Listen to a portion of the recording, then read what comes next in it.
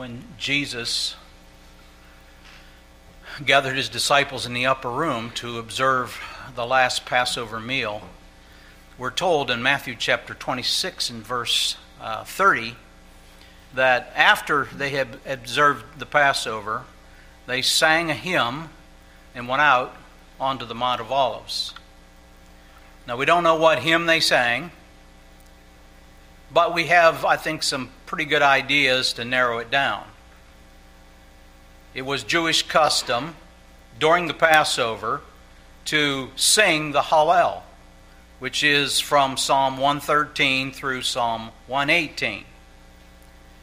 And I think, keeping with Jewish tradition, the hymn they sang probably was one of those hymns from the Psalter.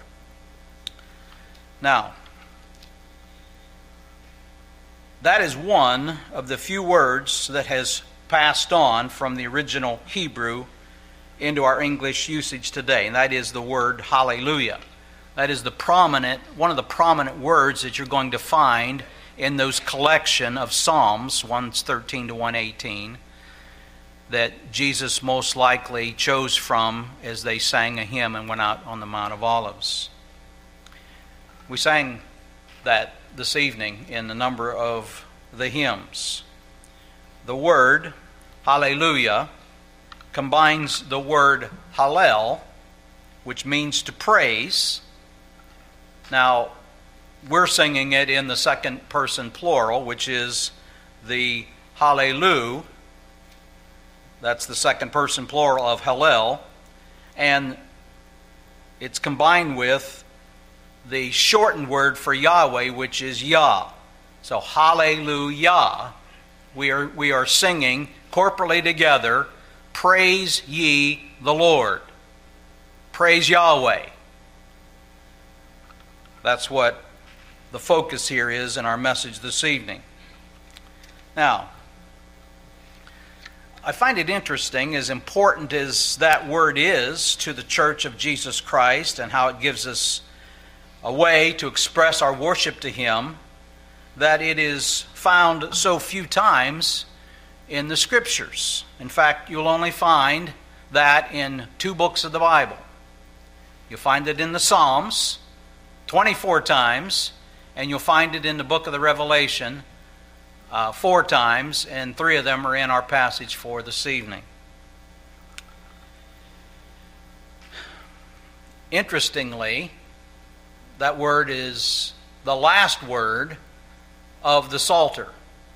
Psalm 150 ends with that word. The last word in the Hebrew songbook is Alleluia. Now,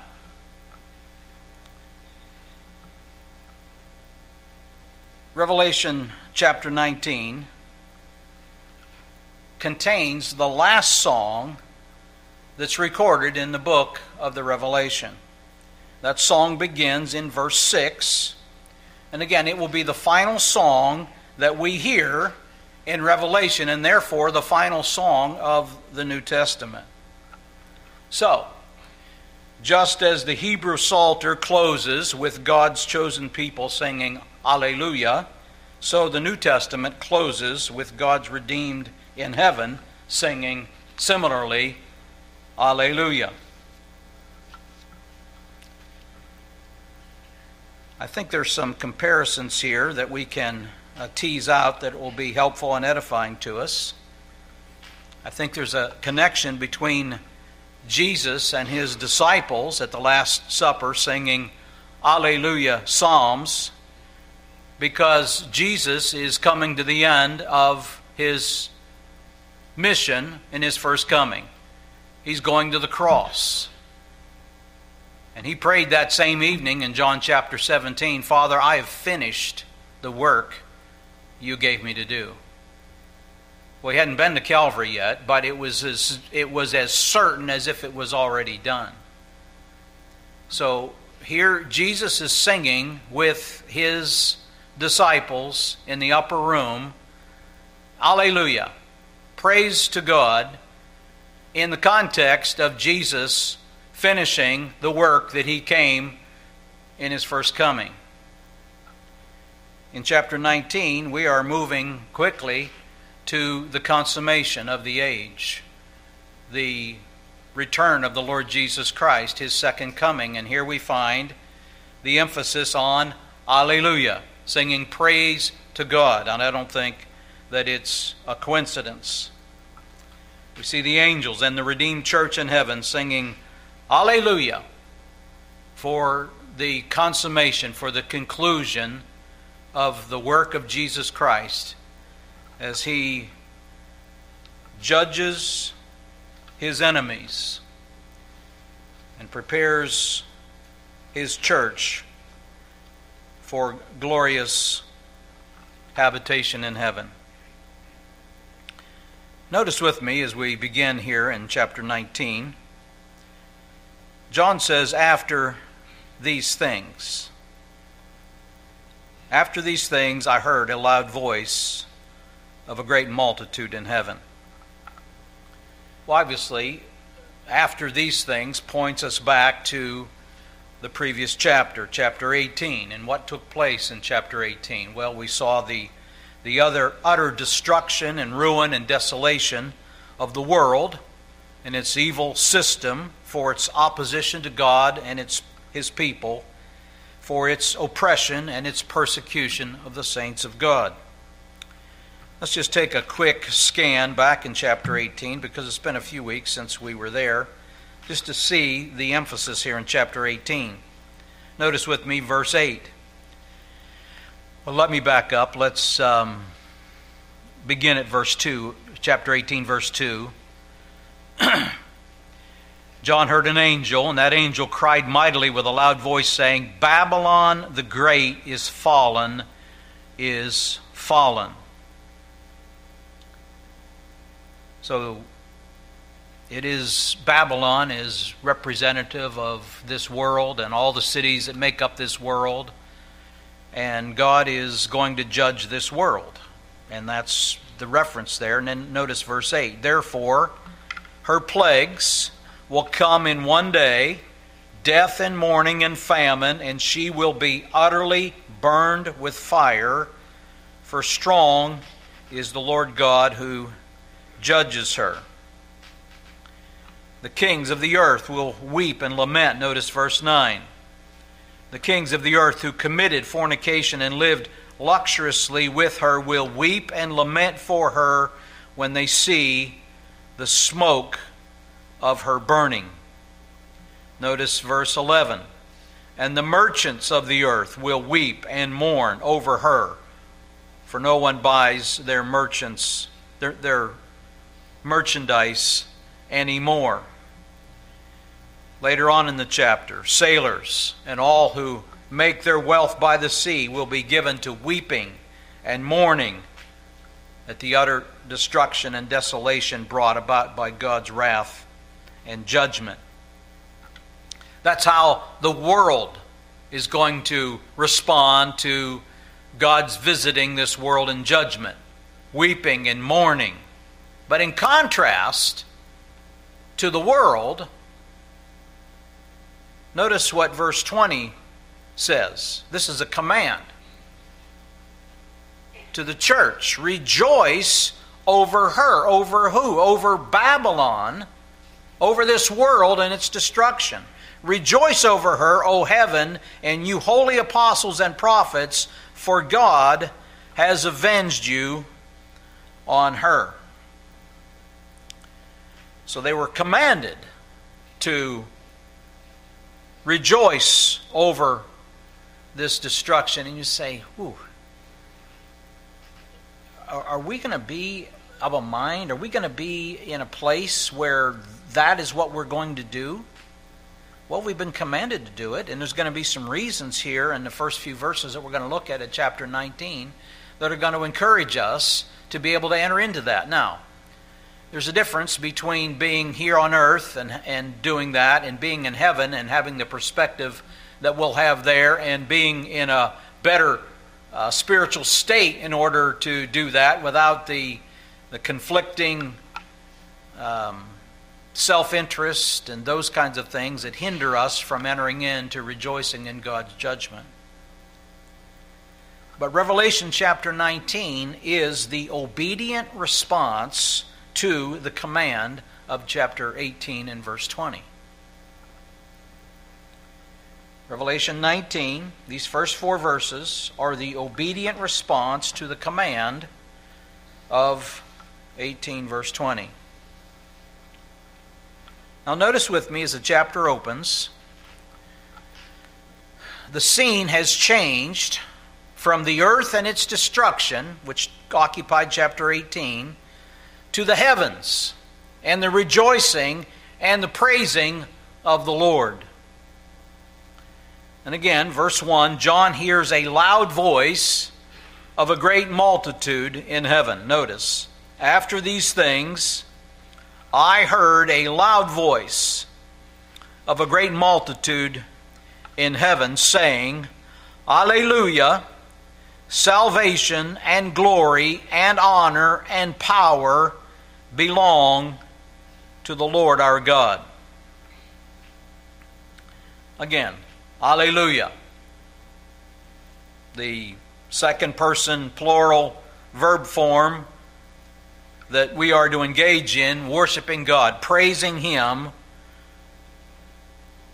That's what's going to be going on in heaven. Worship of God. Now this heavenly multitude is praising the Lord for 4 things. Notice with me, they're right there in verse 1. They're praising the Lord for the salvation He provides.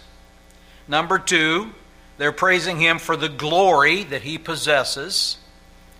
They're praising Him, number 3, for the honor He deserves.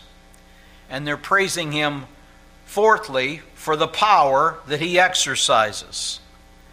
Salvation and glory and honor and power belong to the Lord our God. Amen. Amen. The Lord is being praised for what He has done and for who He is. There is a combination here of praise being rendered to God for what He has done and for His divine attributes. But what stands at the pinnacle of this list? What's first mentioned? They are praising the Lord, singing Alleluia to Him because of the salvation that He has provided. Now, this is not the first scene that we have seen in our study of the book of Revelation. In fact, we can go back to chapter 4, we can go back to chapter 5. John keeps getting these visions of heaven and the worship that's taking place there. But I do want to turn you to Revelation chapter 7 because of the close parallel that we see with what we find here in chapter 19. Revelation 7.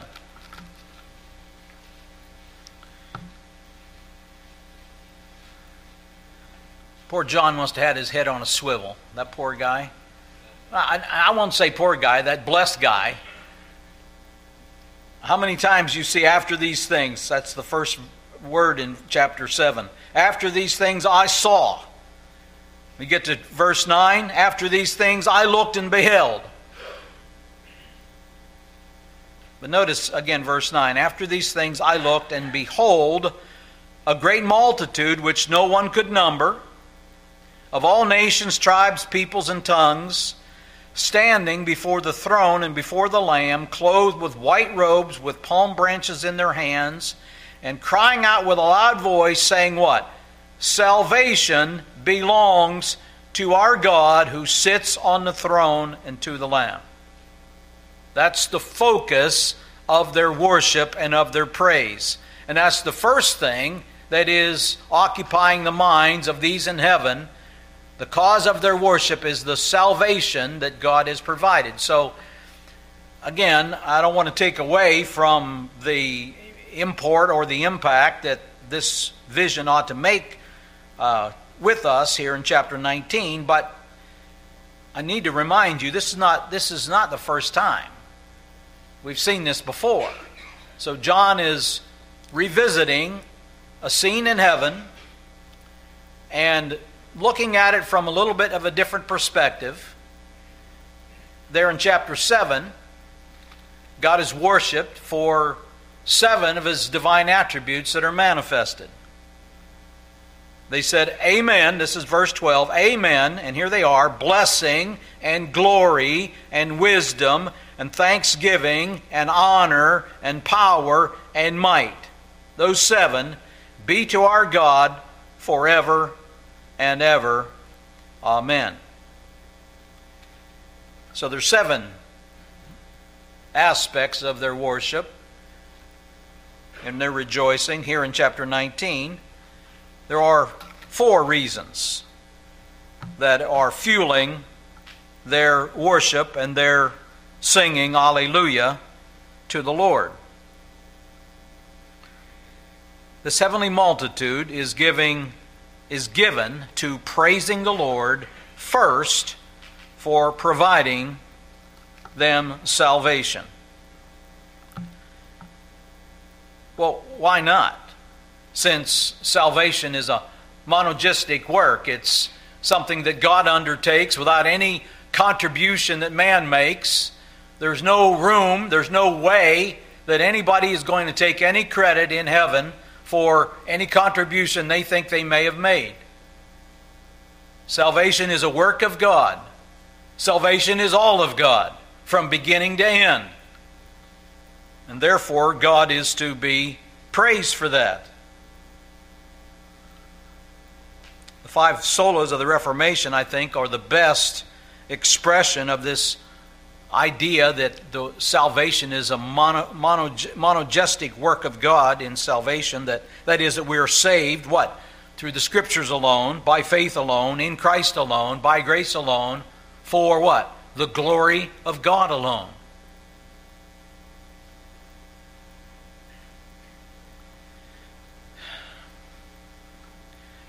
At times I'm ashamed that for a period of my early Christian life, I was of the deception that in some way I made a contribution to my salvation.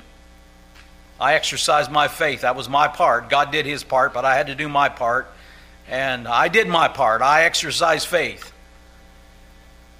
Well, if that's the way it works, then there is room for man to boast. There is room for man to take credit. But when we begin to understand, no, faith is the faith that we exercise is itself a gift from God, right? There's no taking credit for that. For by grace are you saved through faith, and this not of yourselves. For by grace are you saved through faith, not of works, lest any man should boast. It's all of God. Faith is a gift from God. So there's no place for anyone to say, well, I was smarter than him, or I was smarter than her, or no. Salvation is all of God, and how we thank God for that. You think through the different narratives of the Scriptures and begin to think about that and how God illustrated that. You remember Jonah. Jonah and his disobedience and waywardness, he told the sailors, I've got the answer to resolve this storm. Just pitch me overboard. And they refused to do that, didn't want to do that, worked hard trying to make it go with the ship, but they realized if they don't do this, they're all going to die. So reluctantly, they threw Jonah overboard. What did he discover? Salvation was of the Lord, right? If God didn't rescue him, there was no hope. He wasn't going to make any contribution to his rescue there, was he? What contribution did he make? He told him, throw me overboard. His contribution is getting himself in the mess he was in, right? The contribution that you and I make in salvation is the sin that we bring that necessitates us needing rescued and saved. And it was in the belly of the fish in chapter 2 that Jonah echoes those wonderful words in verse 9, salvation is of the Lord. Now it has a couple of meanings, I think, there. Number one, he understood if he's going to survive this, God's going to have to do the saving, God's going to have to do the rescuing. But the whole reason that he is where he is because he wanted to retain the prerogative of determining who God could save and who God could not save. And he had to come to the realization, no, that's off base for me. Salvation is of the Lord. If he wants to save the Ninevites, that's his business, not for me to protest. Well, they praised the Lord, number one, for salvation that God has provided. Salvation. But what else? Secondly, this heavenly multitude praised the Lord for His glory. His glory. What is that? Well, it is the blinding splendor of His majesty that brings all creation to fall before Him in humility and fear and awe and worship.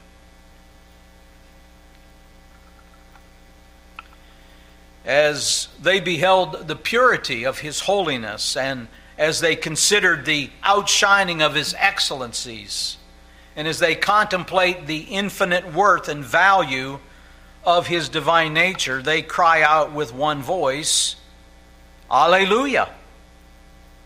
Praise Jehovah for His glory.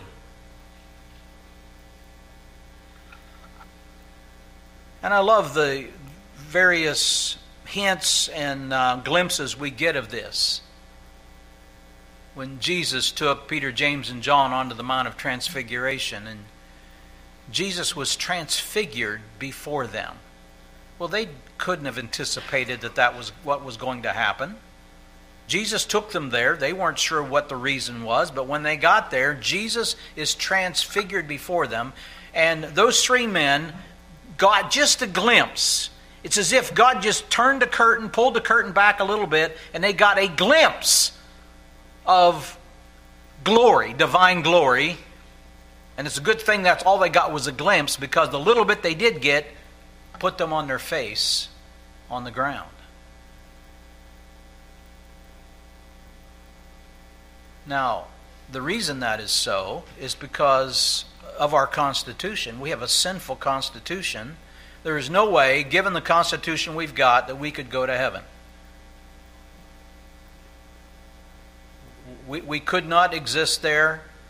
God has got to reconstitute us. God has got to glorify us, perfect us, in order for us to be fit for heavenly habitation. That's the only way we could ever be there. That's the only way we could ever be in the presence of a thrice holy God. So they praise God not only for the salvation that He provided, but they praise God for His glory. Number three, they praise God for His honor. Honor. It is the esteem that is due God because of His infinite superiority displayed in all of His attributes. We honor God when we reverence Him. We honor God when we humble ourselves before Him. We honor God when we submit to His authority. We honor God when we worship Him for who He is and for what He's done. That's not hard. That's easy to understand. We understand when people are honored. They're singled out. They're reverenced. They're esteemed. Well, God is worthy of that. And then number four, God is to be praised for His power. Salvation and glory and honor and power belong to the Lord our God. That is, He has unrivaled, irresistible power to do what? To subdue His foes, to accomplish His purposes in spite of satanic opposition. Nothing is too hard for an omnipotent God. No one can thwart Him. No one can stay His hand. No one can stop Him from doing all that He pleases to do. Our God is in the heavens, and He does whatever He pleases. No one can hinder God. No one can stop God. No one can frustrate the purposes of God. And God is worthy of praise for that. Because you and I are thwarted all the time, right? We're frustrated because we want to do this, but we can't because of this reason and that reason. In the face of God's omnipotence, what are we? What power do you have? I'll tell you how much power you've got. You've got enough power to go about, I don't know, maybe 48 hours, and then your tank goes empty, and you collapse, and you got to rest and recharge. That's how much power you have. We have no power.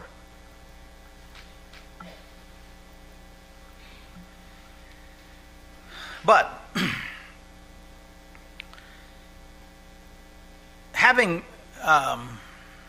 so God is to be praised for His power. Notice we move away from those four things: the salvation that He provides, His glory, His honor, and His power. Verse 2 says, "For true and righteous are His judgments." True and righteous are His judgments. Here is another reason for us to praise the Lord. True and righteous are His judgments. That is, when God passes judgment on someone, it's always, without exception, a true judgment. It never overstates or understates the true nature of the situation. The judgments of God are always according to truth. And wouldn't you love it if those principles were operating in our country right now? True and righteous are His judgments. They're not only true, but they're righteous. They're righteous in this sense: God does not pass too harsh of a sentence, nor does God pass too lenient a sentence for what has been done. His punishments or His rewards are exactly proportionate to the behavior that is being judged by Him. So the point is that there is perfect equity in God's judgments. And the longer you see injustice and judgments done in no truth or half-truth, the greater will grow your appreciation for a God who is true and righteous in all of His judgments. That should encourage us. That's a talking point in our culture.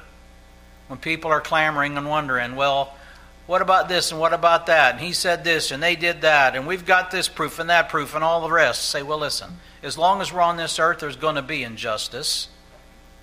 There's not going to be equity.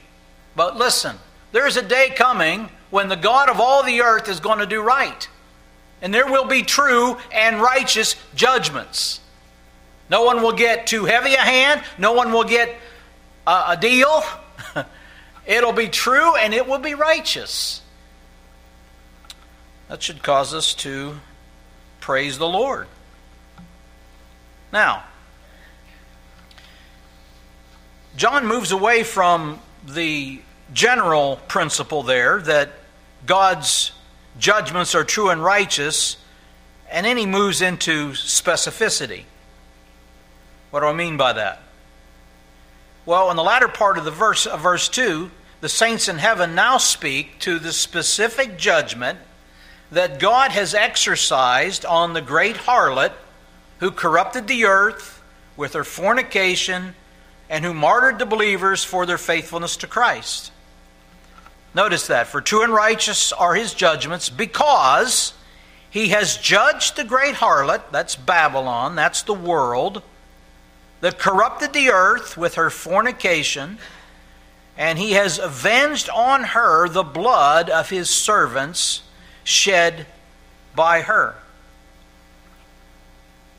There will be vindication God will exact vindication when He judges in that day.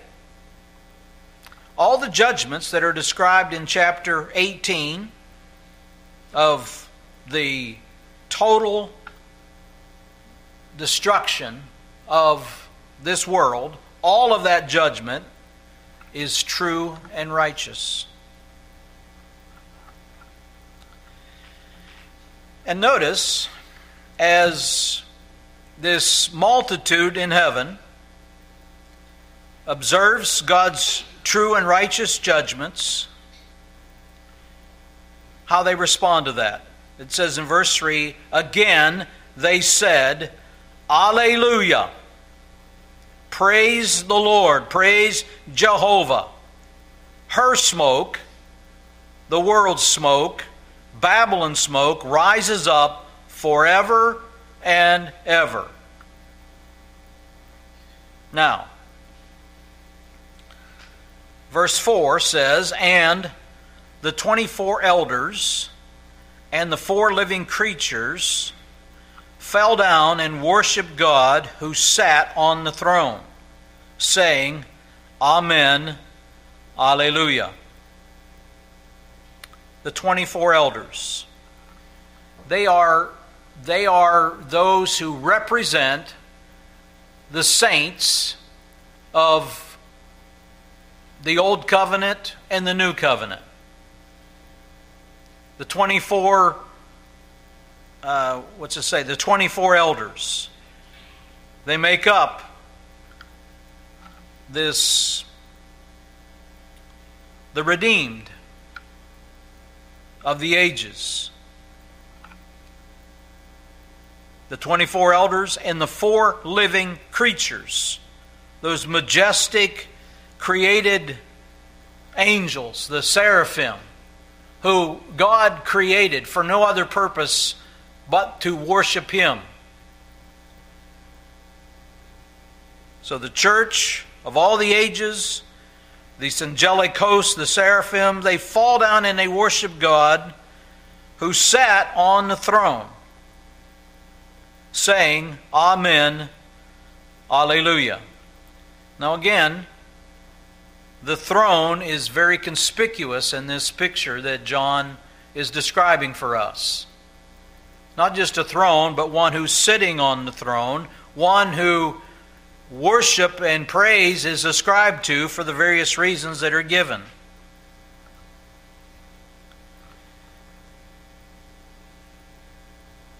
The 24 elders and the 4 living creatures fell down and worshiped God who sat on the throne, saying, Amen, Alleluia. They're engaged in one activity. This redeemed of all the ages, these angelic beings. And what is it? They're worshiping God. They're worshiping God on His throne, and they are saying, Amen, Alleluia. Now, we're familiar with the word Amen. It's a word of affirmation. It's a word of approval. It's a word of agreement. Often at the end of a believer's prayer, it's customary for us to give our Amen. What are we doing? We're saying, in effect, I affirm that prayer. I approve of that prayer. I am in agreement with that prayer. And both saints and angels affirm, approve, agree with God's judgment on this world. That's what they're saying. When they see what God has done, they say, Amen. There'll be no queried look. There'll be no wondering, questioning, should God have done this or that? No, there will be 100% unanimity. We will say Amen. We will agree that God's judgments are true and righteous. This is instructive because it tells us what we will be doing in heaven. We will be occupying our time. It tells us what we will be looking forward to. But we are not there. We are not with this heavenly multitude, we're still here on this earth with work to do, with instructions to heed. And you say, well, what specific instructions are there for us in this context? Well, there they are in verse 5. Notice there's a change. John says, then a voice came from the throne, saying, praise our God, all you his servants and those who fear him, both small and great. A voice came from the throne. Well, is this God the Father speaking? Is this God the Son speaking? Well, probably not. Because if it was, they would say something different than praise our God. They would say, praise us. No, praise our God. So most likely,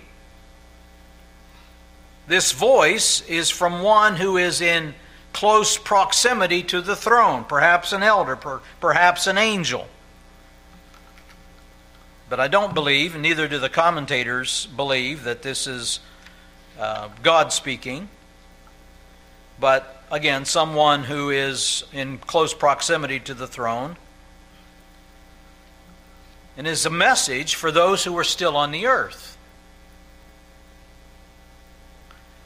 Those still dealing with threats, persecutions, injustices, and all the challenges and difficulties encountered by those who are seeking to live lives pleasing and acceptable to the Lord.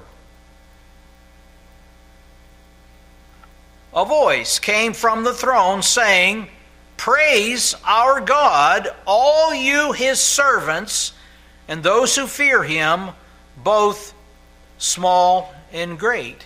In other words, down there, while you're on earth, we're up here in heaven. You need to get into the habit of doing this, praising the Lord, worshiping the Lord. Make praising the Lord your joy and delight down there. Why?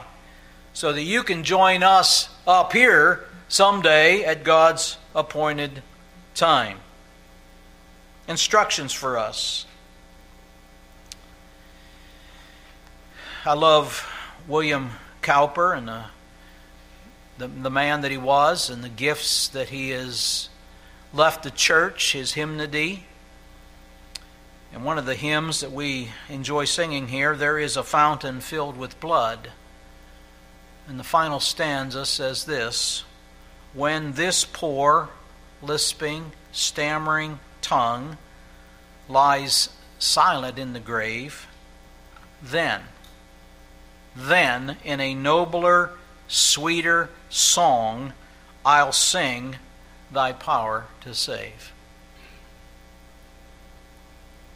We have limitations in our ability to worship God. It's our sin, it's the distractions, it's the way we're constituted in this world, despite the fact that there is a heart of gratitude that wells up in us when we think that our salvation is all of God. We're debtors to mercy alone. If we're saved, it's not because of anything we've done. It's all because of what He's done.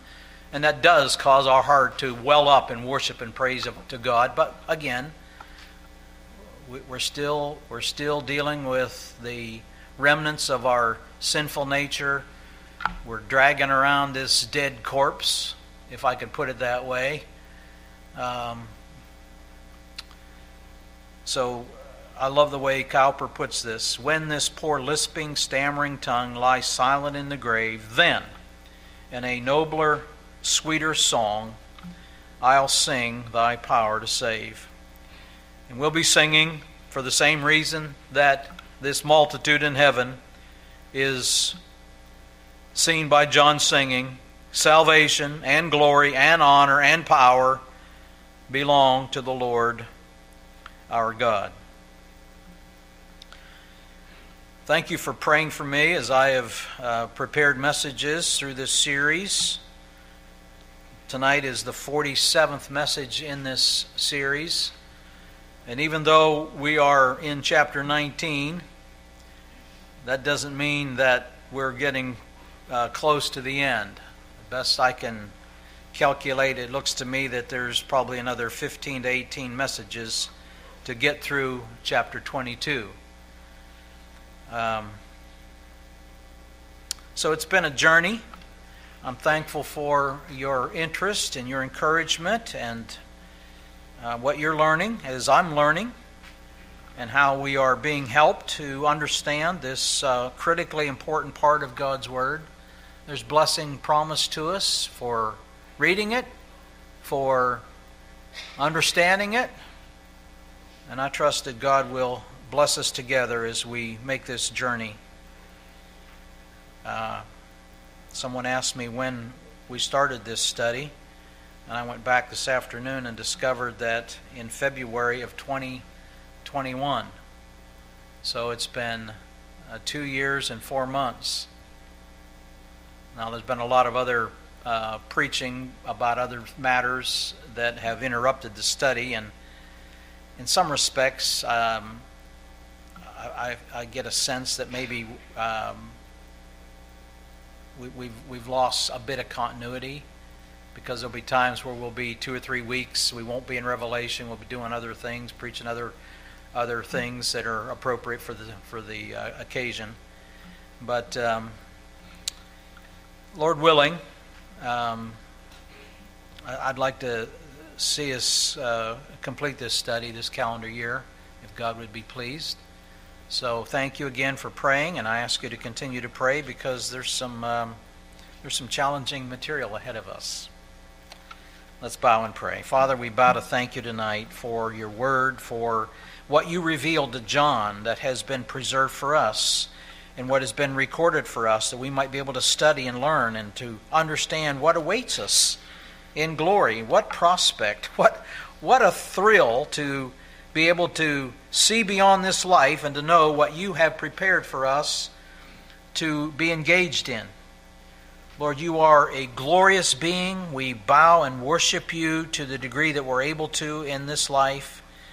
And Lord, we long for the day when we are freed from every hindrance that would keep us from worshiping and offering you the worship that you deserve, to join the saints above, to enter into that great multitude, to be with a people from every tongue and tribe and people and nation, to see the fruit of our missionary investment in this world, and not just ours, but the missionary enterprise around the world that is being undertaken by your church, wherever it's being faithful to you.